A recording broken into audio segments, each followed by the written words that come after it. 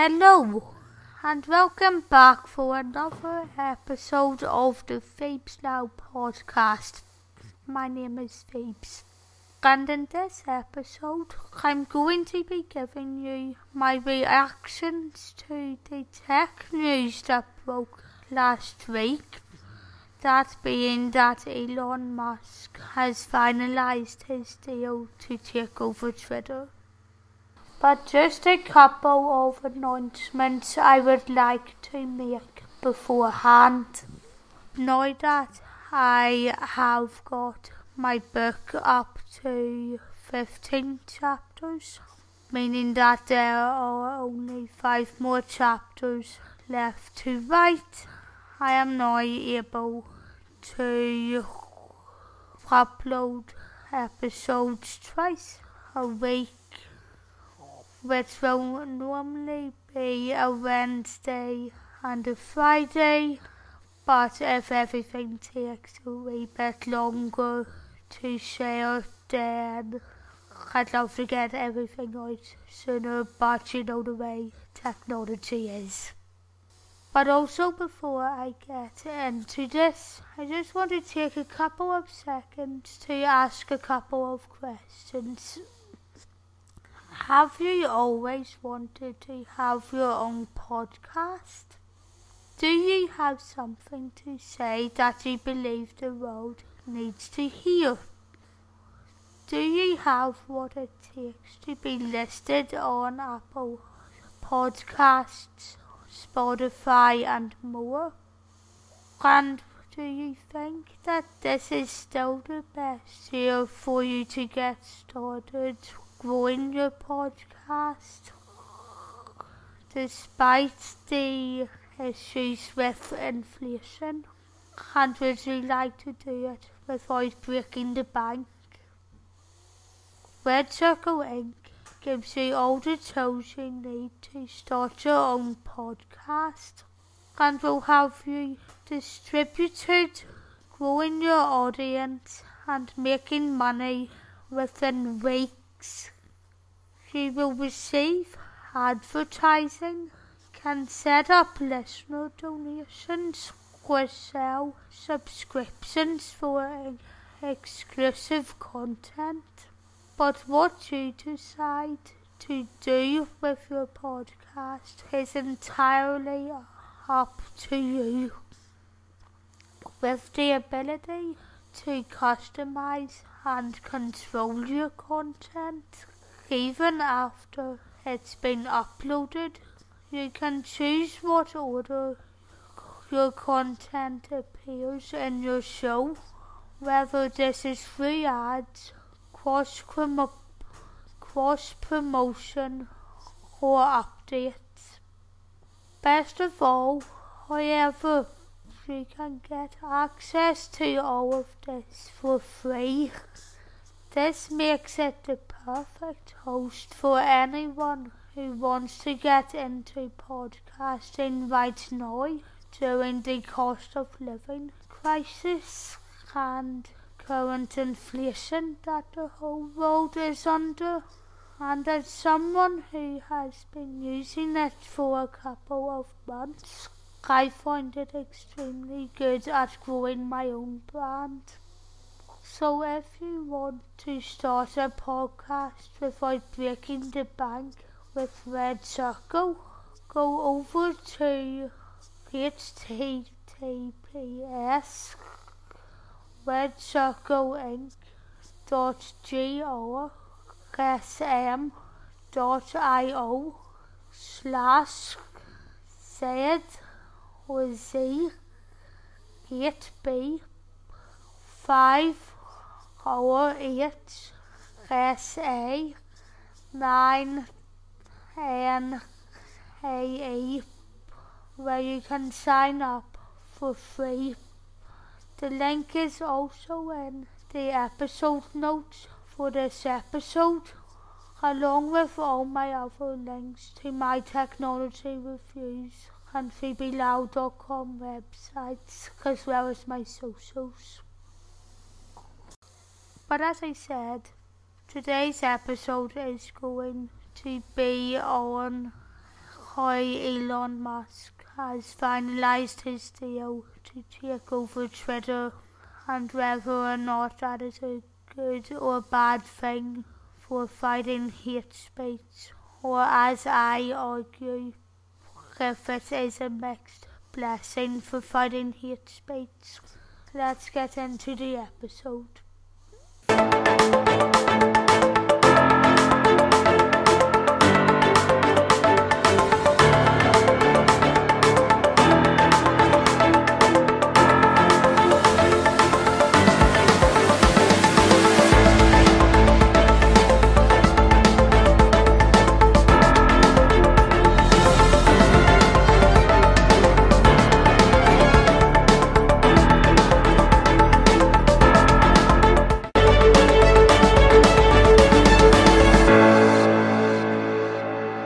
So in January, Musk began investing in Twitter. On the 14th of March, Musk's stake in Twitter reached 9.2%, making him the largest stakeholder in the company. On the 4th of April, Musk disclosed his stake in Twitter, and one day later, on the 5th, Twitter announced that Musk was to join the board of directors.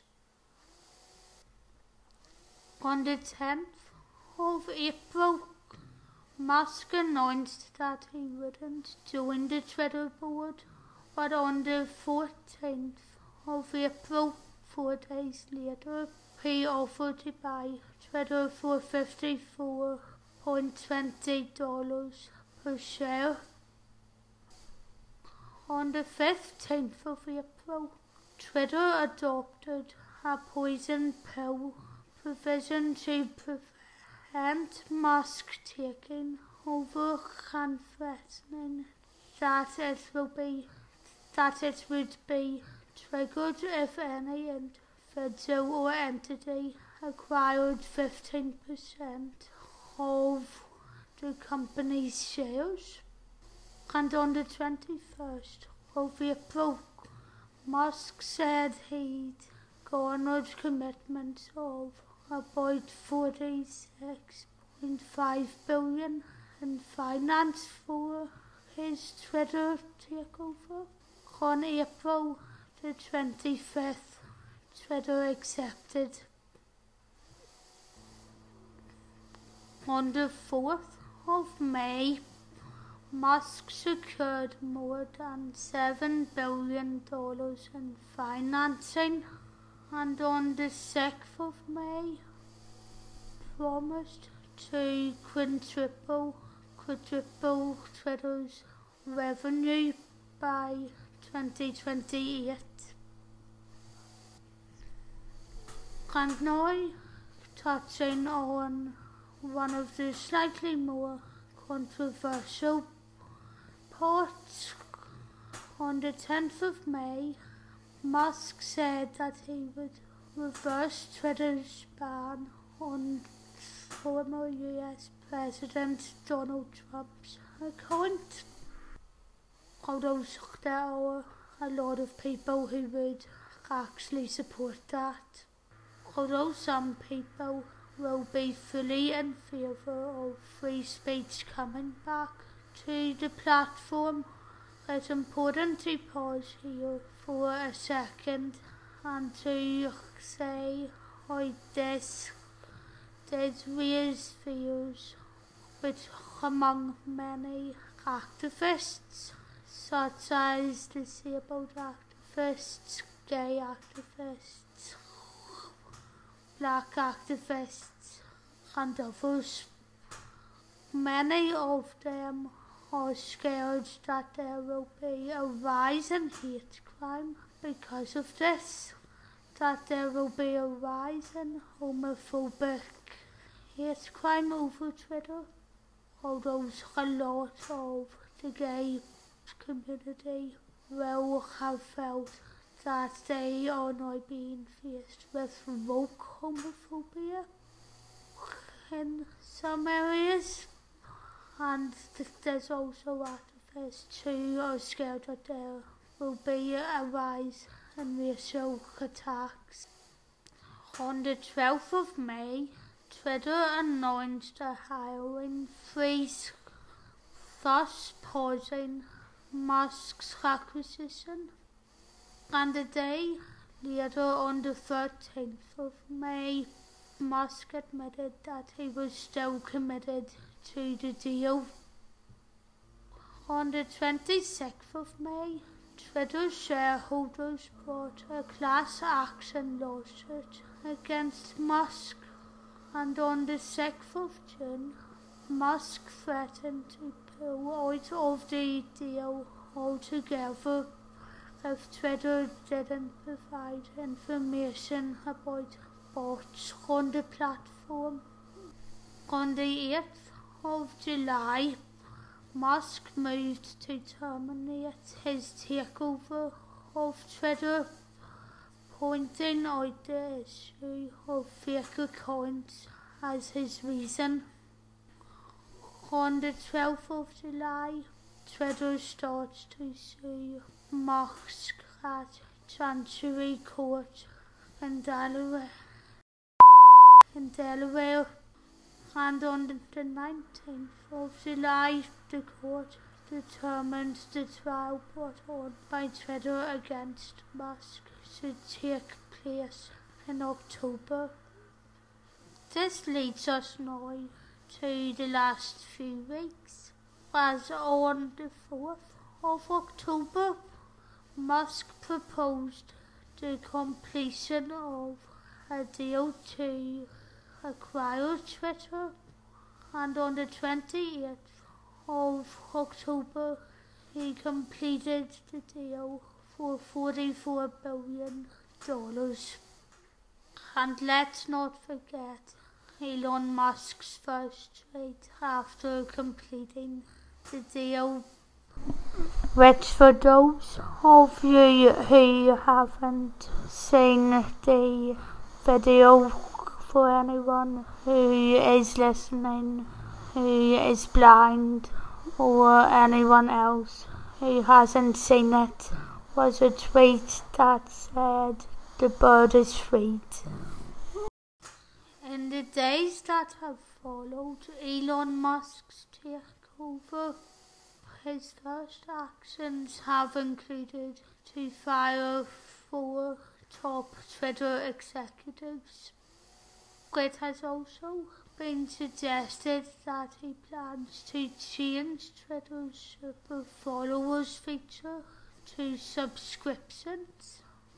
That Starlink, Musk's satellite-based internet service over at SpaceX, his other child, might make its way to Twitter and will help Twitter become available in countries where it's currently hard to access. And another change, which, according to the BBC, Mr. Musk also wants to bring in, is revamping the blue tick. But I will upload more about that in a couple of days, as I just want to learn a wee bit more about the facts of what that will include before getting into it.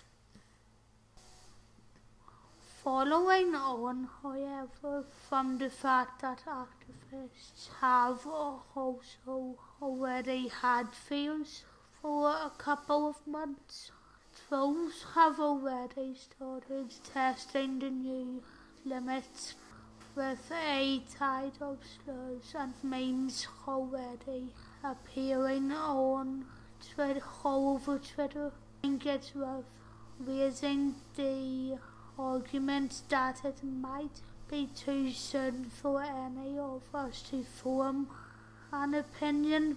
It's important to note the differences between hate speech and freedom of speech that we've heard a lot about over the last weeks, months and years, and what the difference is between them, as well as what the difference is between speech that attacks or threatens people and that which is intended to insult, whether jokingly or abusively, and speech where some people just respectively disagree with each other and lay out their reasons for doing so.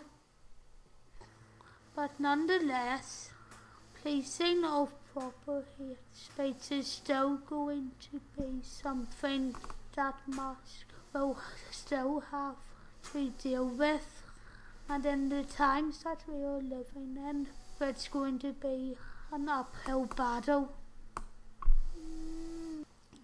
According to an article on Bloomberg, Musk sent out a tweet saying that Twitter will form a content moderation council which will include widely diverse viewpoints, and no changes have so far been made to Twitter's hateful conduct or Twitter rules at the minute, although that could be updated later. So while there might be a risk of some hate speech rising, and of course proper hate speech against all communities should absolutely be stomped out, we can't pretend that no hate speech existed before Elon Musk became CEO of Twitter. I know for a fact that I have seen disabled people facing actual disability hate crime before all of this happened, and there have also been cases where women who don't want to share a bathroom, sports teams, or to have trans women or biological men looking after them receiving rape and death threats, who when reported don't have their accounts completely taken off them, and who are only suspended for a couple of days. On another note altogether, I would like you to hear me out here. I feel absolutely awful for all of the people with underlying health and who have suffered or lost family members because of COVID throughout the pandemic. However, I think there is a point in asking, how do you differentiate between people with bad underlying health and those who do not? Because yes, I am one of the disabled people who is not always sick, and furthermore, the physically disabled people with good underlying health give in to the pressures put onto them that they shouldn't go out. How many disabled rights do we risk losing? On another note, though, there has been other discussions about what language you can include in the arts, be that with songs, with jokes, with films, etc., and what you can get away with without sounding capitalist. And a recent example of this has been with the Big Time Rush song that is over 10 years old, Paralysed. I am paralysed. I can and will say that will 100% always be the case, because as it is the only experience I have the memory of living, though I know I wasn't always disabled. I actually do not want to change it. If someone came over to me and said that they didn't think my life was worth living, I would try to convince them how it isn't actually that bad. If someone showed me actual hate, I would report it. And if someone hypothetically said that all paralysed people should be locked away or killed, I would be the first in making sure that person should be severely challenged or stopped. But there is absolutely nothing wrong with someone saying that they are paralysed with fear, paralysed in love, tongue-tied because they don't know what to say, or brain dead because they can't believe what has happened, or are bored within themselves or a figure of speech.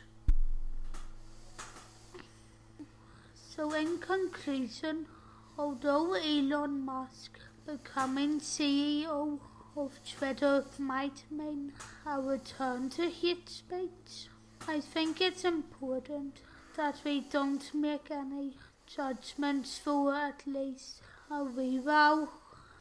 And for this reason, I think Elon Musk's takeover of Twitter makes it a mixed blessing that helps us to fight hate speech while equally allowing freedom of speech to return to the platform.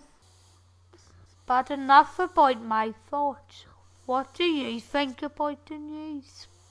Are you happy that free speech will be returning to Twitter? Or are you scared that Musk's takeover means a return to hate speech? If you would like to share your thoughts with me via the contact page on my website, or tag me in your thoughts over Twitter with the hashtag or subject line TPLP. You can discuss all of this with me over my socials or wherever else you write to me. And if anyone wants to give me permission to read any of your views out, as long as they're not nasty and only include constructive criticism, I'll read them out. But anyway, thanks for listening, and this is Phoebe Slough with the Phoebe Slough podcast off.